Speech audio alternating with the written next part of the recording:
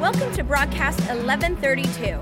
You can join us live every Sunday during our worship experience or at church1132.com. This is the Art of Multiplication Part 2. We started the series last week, and we're going to go to John chapter 6. John chapter 6, we're going to read it in the Message translation, which is a paraphrase translation, and kind of gives us some modern day context to some of the scriptures that we usually read. And so this is part 2, like I mentioned. And so we talked about last week that there's a couple things in church that everybody wants but nobody talks about. It's sex and money. And we talked about, your odds are 50-50 on getting what you want to talk about, but we're not this month. And so we're talking about generosity. And I love the feeling in the room when you say that. You just get it out. It's just kind of the second sigh, like, oh, I came today. Listen, last week, the presence of God broke out in our services as we were talking about generosity, because generosity is not about money. Generosity is about heart. And when God gets your heart, something happens. Generosity, tithing, giving is about lordship. And when Jesus becomes Lord of all, things begin to happen.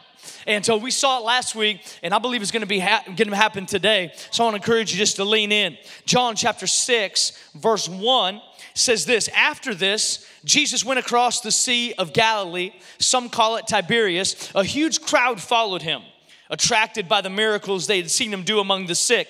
When he got to the other side, he climbed a hill and he sat down. Surrounded by his disciples, it was nearly time for the feast of Passover, kept annually by the Jews. When Jesus looked out and saw that a large crowd had arrived, he said to Philip, "Where can we buy bread to feed these people?" He said this, listen to this, he said this to stretch Philip's faith. He already knew what he was going to do. And I wonder if God's like holding out on some of us today. Like he allowed some things to happen, maybe like to stretch our faith. But he already knows. I wonder if he already knows what he's going to do. He already knows how he's going to break through. He already knows how he's going to. I wonder if we're stressing out about things that God already knows.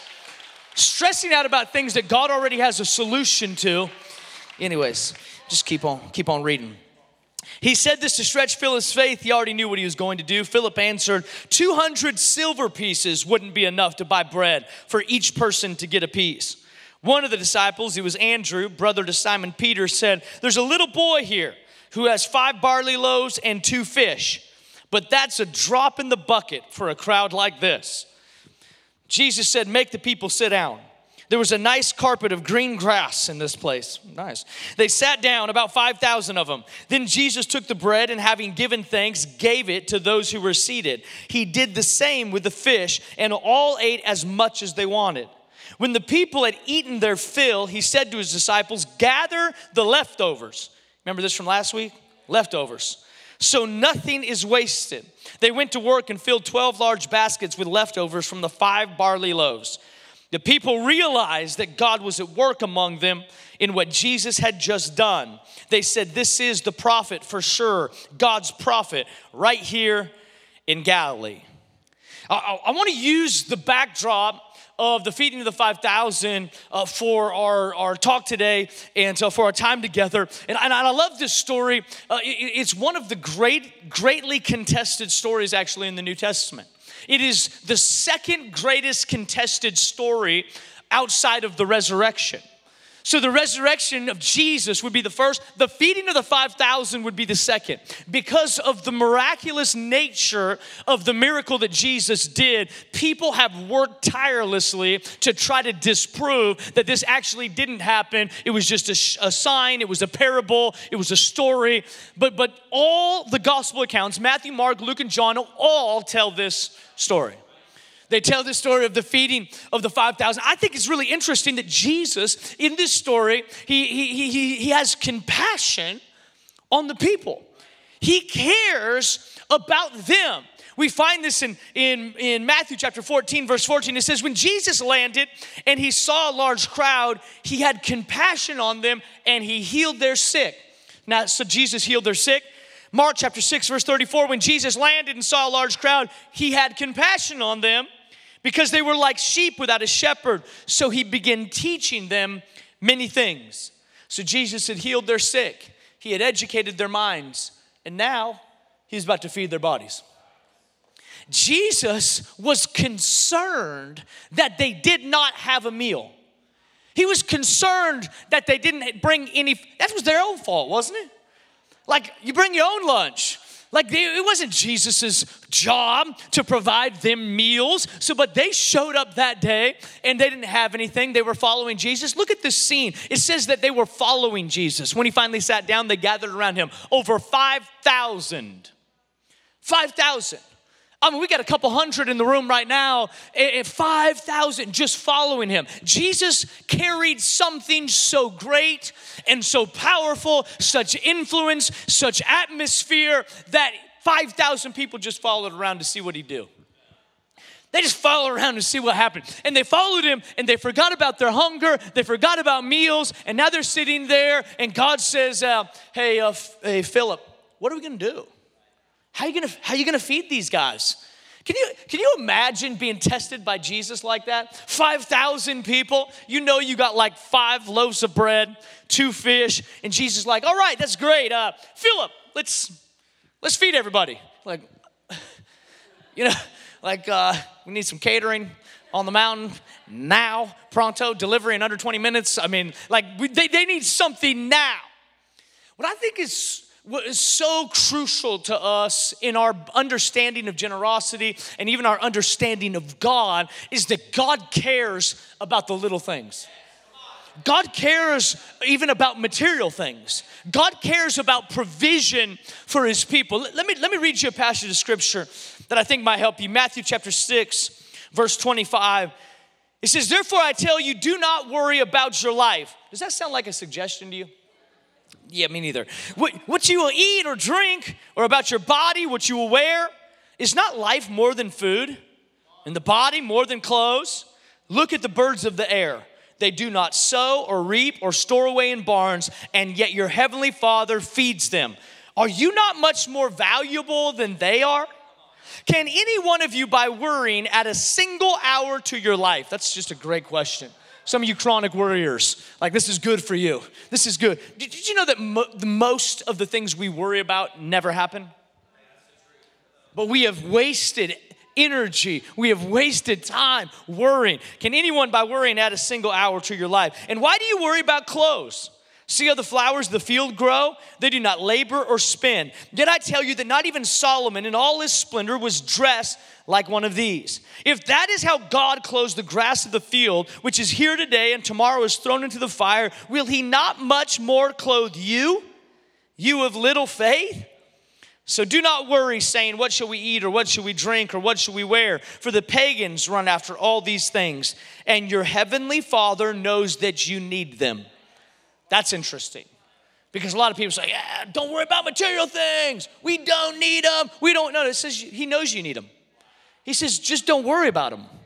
I know you need them. You need things to survive. I know that you need material things. For the pagans, but seek first. This is where the scripture comes from. Matthew 6:33. But seek first his kingdom and his righteousness, and all these things will be given to you as well.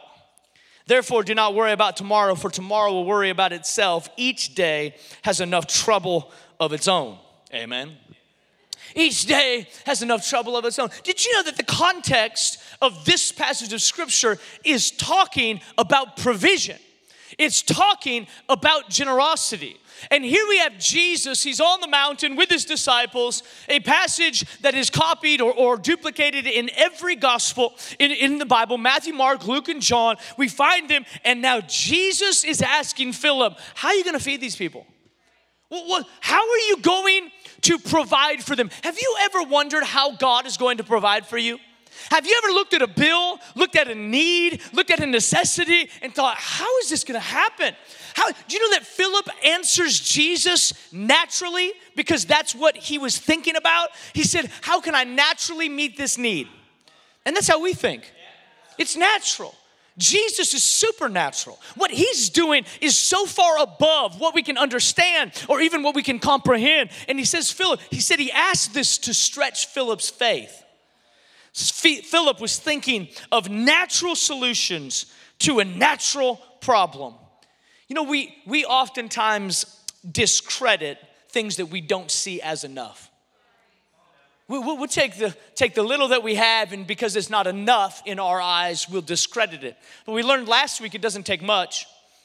It doesn't take much for God to turn a little into something, but it takes obedience. It takes submission. It takes surrender. It takes actually doing what God has asked us to do.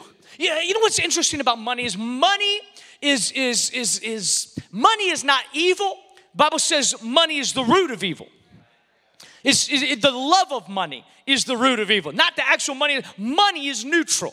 Money can be good. Money can be bad. Money is neutral. But how you use it determines if it does good or if it does bad. You know, money, it does a couple things. Money positions itself as a substitute for God. If you have resources, the resources will do their best to position themselves as a substitute to God. Because if you didn't have it, you would need God. But because you have it, I have never seen people pray like they pray when they don't have enough money. I have never seen people pray like they pray for provision. I mean, it's like going to the mailbox. Come on, Jesus, come on, Jesus, come on, Jesus, come on, Jesus. No! It's like, I even tithe. It's like you're walking outside and it's like, come on, Jesus. Come on, Jesus. Come on.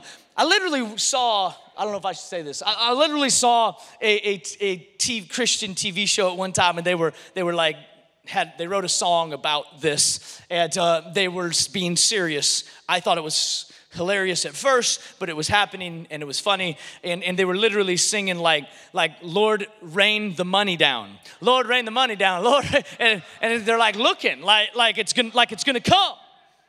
Do you know what Deuteronomy says? It says God has given you the power or the ability to make wealth. To make it. That means like work. You know what I'm saying? Like actually like put in a day's work.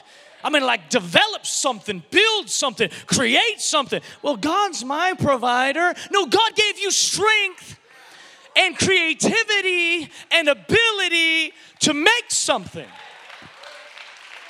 And don't get it confused that what you make is because of your own ability. God gave you the drive, and God gave you the strength, and God gave you the means, and God gave you the wherewithal to make something. God gives the power to make wealth.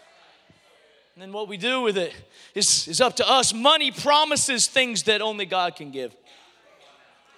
Oh, if I just had this, I'd be happy. If I just had that, I'd be happy. If I could just pay that off, I'd have some breathing room. It promises things that only God can give. Money says you don't need God. Man, people that don't have money, I mean, you should see them pray for healing. They're not going to the doctor. They can't afford it. Man, they will pray like you would, because when you have means, you change. You change. Once you get a little bit, it's like, oh, I don't have to pray for that anymore. I can just get that. I don't have to pray. I'm not saying you have to pray for it. I'm just saying you have to be careful that money doesn't substitute itself. Money is not the answer to your problems. God is. Money is not the answer to our problems. It really isn't. As much as it's nice, and money can solve a lot of problems. If you don't have a car and you have money, you can buy a car. It solves problems. If you don't have food and you have money, you can buy food. It solves problems. It solves problems. We just have to make sure that the money or the resources that are in our lives, that they honor God. This is what we talked about last week, is we talked about the power of the tithe. We start talking about tithe in church, it gets real quiet. We talked about it last week. Charismatic churches turning into Baptist churches like that. So you could just switch it in a second. It's awesome. I love it. I love it. We talked about the tithe. Tithe actually means tenth, or it means test. In the book of Leviticus, chapter 27, verse 30, it says a tithe, or a tenth of everything from the land, whether grain from the soil or fruit from the trees, belongs to the Lord. It is holy to the Lord. That 10% is holy to the Lord. I like to consider myself a generous person. I love giving. I like to give. I've got dreams of giving big things away and blessing people. I love, I've worked on business ideas and strategies apart from ministry just so I could have another stream of income so that I just love to give. I want to advance the kingdom of God through resource. And I was studying this week, and I was studying this message, and I was studying about the tithe, and I was preparing, and I was praying, and I felt like the Lord spoke to me to look at my check stub, right? When you get paid and you got a check stub, to look at it. And we've been tithers we've been tithers forever. I mean, I don't even know if we've missed a tithe. I mean, it's like you get paid, the first thing you do, you get your increase, you pay your tithe. Like we've been doing it forever. And I got my check. My check stub, and I looked at it. And on my check stub, it said like all these deductions, right? Like you got this, like you make this much, but then they deduct this, and they deduct this, and they deduct like a lot of this. That tax thing is just. And this is not for you, okay? This was me and God's conversation, okay? If it connects with you, you can have it, but I'm just telling you my story because I boasted even of always giving God the first. And this is what I felt like the Holy Spirit spoke to me. He said, who are you giving the first to? I said, you. He said, who are you giving the first to? You. Who are you giving the first to? You. Who are you giving the first to? You. Look at your check stub. 1, 2, 3. For me, I've always tithed off the net. That's what I always tithed off, which I felt was right. And I think if you tithe off the net, God will bless you. I absolutely do. But for me, I was looking at it and I'm thinking, oh, that's interesting. So I pay 3 other people before I pay God. Do you know what's interesting to me? If someone asks you how much you make, how much do you tell them? Boy, no one's giving them the net. I mean, you're giving the gross and some frosting on top. You know what I'm saying? Well, and I have a company car and a credit card. You know, that actually makes the package about 25% greater. Like, you better be careful. Better be careful what we're boasting about. Now, when we talk about giving to God, what do? We're like, well, now, the actually amount of the increase after I take home and after I pay my mortgage and my car, that, and then I give 10% of that and my kids' college fund, and that. It's interesting that when we're telling people how much we make, we say one thing, and when we're establishing what we give to the kingdom, we say another. Is that too much today? I'm not saying, people have emailed me and said, should we give off the net or off the gross? I think that's your own conviction. That's your own conviction, what you do. I'm not trying to put that on you. I'm just going to tell you, as a family, we just decided this week that we are going to take a greater step of faith. And we, yesterday, decided that this is it. We are going to tithe off the gross. That the first person I can't wait to see how God blesses us. Because the first person that we pay is going to be the Lord. It's going to be, Leviticus says it belongs to Him already. It is sacred to Him. It is set apart as holy. I'm not going to use any of that. We're going to use that to advance the kingdom. Now, I'm not trying to put condemnation on anybody. I want you to actually operate in what God asks you to do and what you're understanding. I've been tithing for 20 years. And this was a fresh revelation to me. And I've heard people talk about it, but it was time for the Holy Spirit. This is what I really had in my heart. I was actually praying about, God, how do I increase my generosity? This is what I'm asking. Because anything I'm asking you, I'm doing to myself as well. We don't preach things from this pulpit that people are not actively doing in their own life. So I said, God, how can I increase my generosity? And I told Jamie, I'm like, what if we went from 10% to 11% in January? Just take a step of faith. Why don't we just stretch ourselves? Why don't we just stretch our faith? She's like, yeah, whatever you want. Sure. No, she's all for it. And then the Holy Spirit said, why don't you start with just giving me the first? I said, oh, all right. I thought I was, but I'll get on that. So I'm making some adjustments. Did you know that your walk with Jesus is not about perfection? It's about direction. It's about trajectory. It's about, God, my heart is to obey. My heart is to serve you. Do you know that He's after your heart. He doesn't need your money. Your money doesn't do anything for God. God wants your heart. When He has your heart, He has everything else. He's not worried about everything else. He's after your heart. But Matthew chapter 6, we read this last week, is that our heart usually is tied up in our treasure. Our heart is usually tied up in our treasure. Natural thinking will continually assess what we have and not what God's capable of. Natural thinking. I counted up. Philip, how are we going to feed the people? Well, we got like a little bit of silver and like some fish. The actual theologians believe that the fish were like small little like anchovy fish, or like whatever those things are. These little fish, just like, drop in. It's like 5,000 people, and the little boy's like, I got this. It's like, did you name that goldfish? Like, what is that? It's like, yeah, we're gonna use this for everybody. So everybody gets an anchovy. I mean, it's just like, this is what they have. But when you look at what you have and you try to decide what God can do with it, you are out of your league. God is supernatural. God is, he's good all by himself. So we don't have the wisdom or the intellect or the supernatural perspective to be able to look at what we have and assess what God can do with it or what he can't do with it. The disciples realized that all they had, it says this in the Message, it says all they had was a drop in the bucket compared to what, maybe all God needs is a drop in the bucket. Maybe all you have today is a drop in the bucket of faith. Maybe that's all God needs. Well, I'm not full of faith like so-and-so. I'm not full of faith like so. Maybe all you need is a drop in the bucket. Just a little bit of obedience, just a little bit submitted to God, just a little bit given to him. It'd be amazing to see what he could do. Let me just give you a couple rules of supernatural multiplication from our story. Supernatural multiplication. Supernatural multiplication. Whatever you have is seed.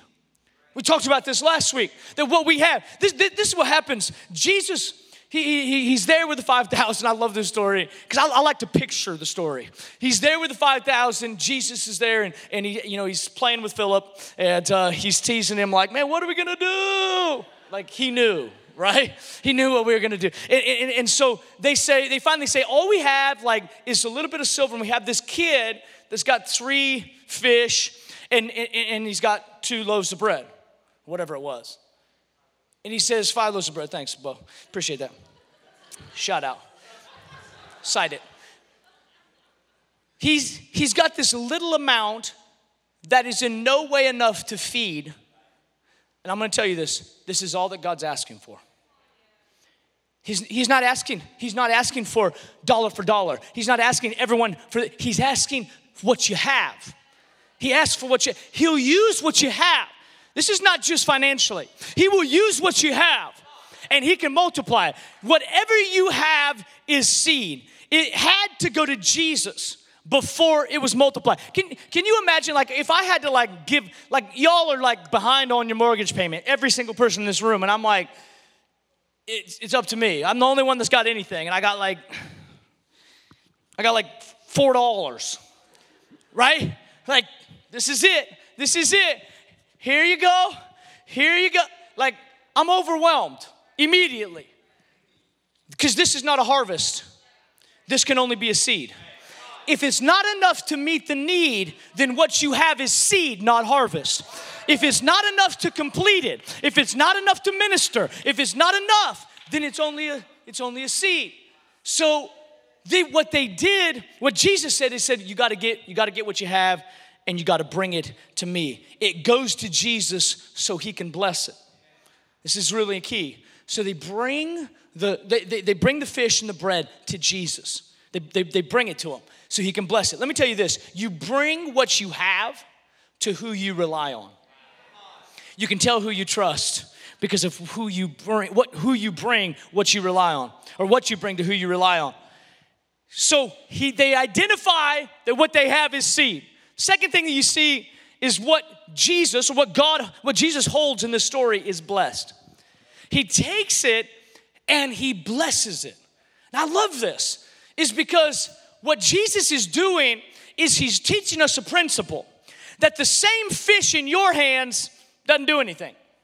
But that same fish and bread in his hands is about to feed people. There is a lesson in what Jesus is doing. Jesus is teaching us that what we have is natural. In our hands, we have a snack. In his hands, he's about to do something supernatural. There's something to this. See, the problem is, we talked about this last week, is people don't believe, people don't give, mostly because we don't believe that the Word of God is true. If we believe that the Word of God is true, we would be going crazy. Because the principles in the Word are so obvious. Jesus blessed the food. Now I want you to see this. And he gave it back to them. Now, if I had that, I'll get that $4 out. I gave it to Pastor Keon. I'm like, this is all I got, man. This is it. This is my seed. Here you go. He's like, Lord, would you bless that? Then he's like, here you go, Dustin. I'm like, cool. It's the same. It's the same. It's the same. That's what Jesus did. Most people think Jesus like blessed it and whoo, it's like there's loaves of bread everywhere. I mean, it's just like raining loaves of bread. They're just like shoveling out. That's not what happened. He blessed it and it was the same. It was the same. And then he gave it back to his disciples. And I'm sure Philip's like,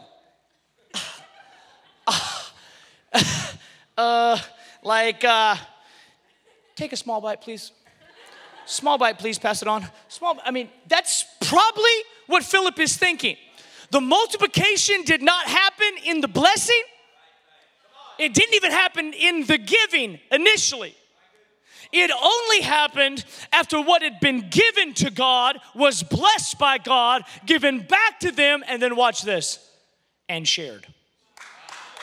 It was multiplied as they gave. As they gave, as they gave, as they gave. And when they got done, the Bible says there were 12 basketfuls of leftovers. They had a small lunch, and after everybody had their needs met, there was 12 basketfuls leftovers of leftovers. And Jesus said, he said, gather that up. Gather that up. We're not wasting anything. We're gonna use it. Why were they counting? Why were they gathering it up? Because God was going to use it. Let me just say it this way. This is what we said last week. God's leftovers are better than our best. God's leftover, what he has left over after blessing us is better than what we had before he blessed it. I want you to see this progression. What we have is seed. What he holds, God, is blessed. And what we give multiplies. So let me just give you just a little quick, and this is too deep for you. I'm sorry. I'm usually really shallow. So when we give our best to God, he blesses it. A tithe, he blesses it. When we give the first, the best, he blesses it. After he blesses it, right, the Bible teaches us that the 90% is now in our hands. And this is crazy now. Some of you are like, okay, I've had enough. Now, this is above and beyond. As I share what he has entrusted with me, he multiplies it. The power is in the sharing. Did you know that greed robs, generosity gives? Greed, which one is more like God and which one is more like the enemy? Generosity is who God is. He is a giver. And he gives, and he gives, and he gives. And when you love, you give. God so loved the world that he gave. The miracle didn't happen until they gave away what they had. As soon as they begin to give it away. Do you know why people have a hard time finding joy in this life? Is because, I'm talking about joy now, okay? So take a deep breath. You can come back to life for a second. I'm talking about actual joy. It's like, oh yeah, we'll get charismatic again. Do you know why people can't find joy in this life? Is because we think the way to get something is to try to grasp and hoard it. So we see something that has an element of joy and we go after it. We see we get tired and we get tired of serving and we get tired of ministry and we thinking, oh, I just need to hold on to what I have. I need to hold on to what I have, which is exactly the opposite of what the Bible teaches us. He said you're actually blessed as you share. As you give. How do you get more joy? Give joy away. How do you get more fulfillment? Give it away. Give it away. Whatever God's giving. Well, I don't have much. I just got a small little lot. Give it away. And as you give it, God will multiply it. The kingdom of God is upside down. It is totally backwards. It does not make sense. If you want to be great, how? Learn to be the servant of all. That doesn't fit into our culture's 48 laws of power. You ever read this book? It's amazing. How to manipulate your way to the top. This is what we sell in our culture. The kingdom of God is opposite. If you want to be great, you have to serve. If you want to receive, you have to give. Yeah, you have to give. Giving unlocks. It unlocks. This is not just with money. Everything that God's talking about through the word about money is all about our heart. If you want to receive, you got to give.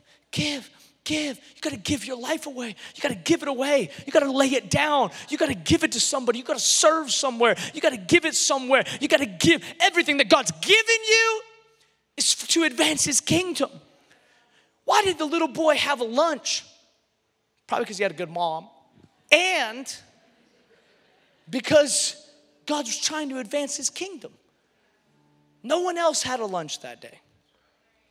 But he had it. And the small thing that he had, God used to do a big thing. Because it's not even about what he had or how much he had, right? It was about the heart that he had to give. It's not about if you have $100 or $100 million. It's about the obedience to say, God, I'm yours. My life is laid down for you. Money is not an idol in my life. It has no place. Lord, you are. You have lordship over my life. I'm going to use my money to serve you. I'm not going to serve my money and use you. I am choosing to put you on the throne. I'm choosing to lift you up, to exalt you. I'm choosing to waste my resources in my life on you. And when you begin to share, God begins to give back. Multiplication is in the giving, not in the holding.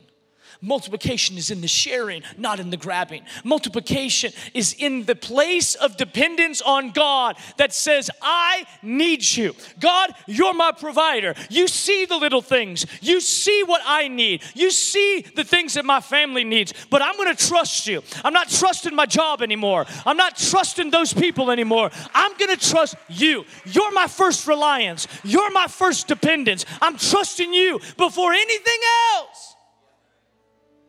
We say this a lot, that God, please be our first response, not our last resort. Oh, yeah, we're not making it. God, we need you. Oh, yeah, that didn't work.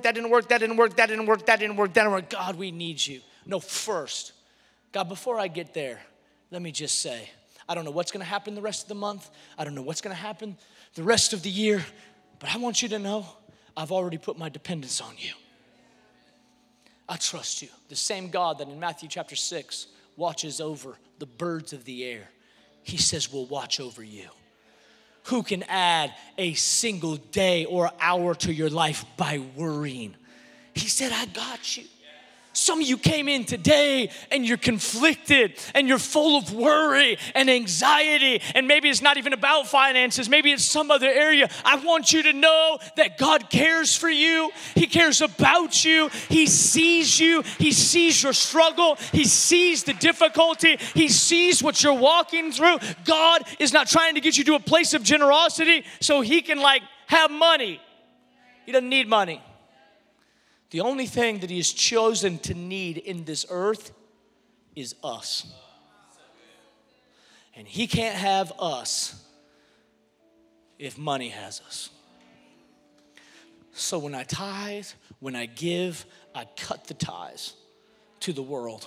I cut the ties to selfishness and to materialism. I cut the ties to anything that's trying to hold me hostage to its trust. And I say, God, I trust you. I'm going to choose you today. I'm going to choose you tomorrow. I'm going to choose you every time I get paid. I'm going to choose you every month. I'm going to choose you every season. I'm going to choose you. when you put God first and give of your best, you will be able to live off of the leftovers of what he does. There's 2 rules of multiplication. 1 is only what is given to Jesus can be blessed. And 2 is only what is shared can be multiplied. I just want to do great things for God. This is what you do if you want to be used greatly by God. God, I give this to you. I've got a dream. I've got an idea. I've got resources. God, whatever it is, God, I give it to you. I'm putting you on the throne of my life. I'm putting you in the first place. I'm putting you there as the premium authority. And now everything else flows out of that commitment. Everything else. You know, it's interesting to me when you talk about money, just how just angsty we get. Right? Me too. It's like, oh, whoa. You know, I had to kick against even doing this series. But we made a commitment a long time ago that at this church, whatever the Bible teaches about, we're going to teach about. Whether people like it, whether people shout, whether people clap, whether people come, we're going to teach what the Bible says. The Bible has more scriptures about giving than it does any other topic that we would choose, like praying, loving, believing, faith. It has more about generosity and giving than all of those. Because God's kingdom is lacking resource, but because God's kingdom is lacking fully devoted hearts. There's a scripture I used to hear my dad praying. And I remember as a young boy hearing him pray this scripture. He said, the Lord's eyes are looking to and fro throughout the whole earth to find someone that he can show himself strong to. I was like, God is searching. Another version talks about the heart that is dependent on him, or the consecrated heart. It says his eyes are searching the earth. He's looking. Where are my consecrated ones? Where are my dedicated ones? Where are the ones? Oh, the ones that give money? No, the ones that give me them. This is my life. I'm an agent. I'm just an agent. I'm just a vehicle. I'm just a conduit. My life is God's. It's not my own. My time is not my own. My leisure time, my days off, my vacation, that's not my own. I'm his. 120% completely his. All of me, every part of me, every day of my life, every year of my life is him. I don't get to choose what I want and when I want. I am his. And when I decide, God, you're going to be first, and I begin to share parts of my life in a group, or parts of my life in relationship, or parts of my finances in a tithe, or parts of my joy in communication, but whatever I share begins to be multiplied. And that's what God wants to do in your life. Not just today, but throughout your life, is he wants to multiply good things, multiply joy, multiply faith, multiply favor as we share it. Whatever God's getting to you, I've been saying this since I was in youth ministry, whatever God's getting to you is not supposed to just get to you. It's supposed to get through you. It's supposed to get through you. God wants to flow through you. If he ministers to you, if he heals you, guess what? He wants to use you to minister and heal someone else. If you made it through a dark time, guess what? It wasn't just so you can say, I'm a survivor of a dark time. It's so now I can give to someone else in a dark time. This is how the kingdom works. It says God brings us through seasons. As God brings us through difficulties, and he shows himself faithful. Then we can pass it on to other people. Thanks for listening. You can find out more about us at church1132.com.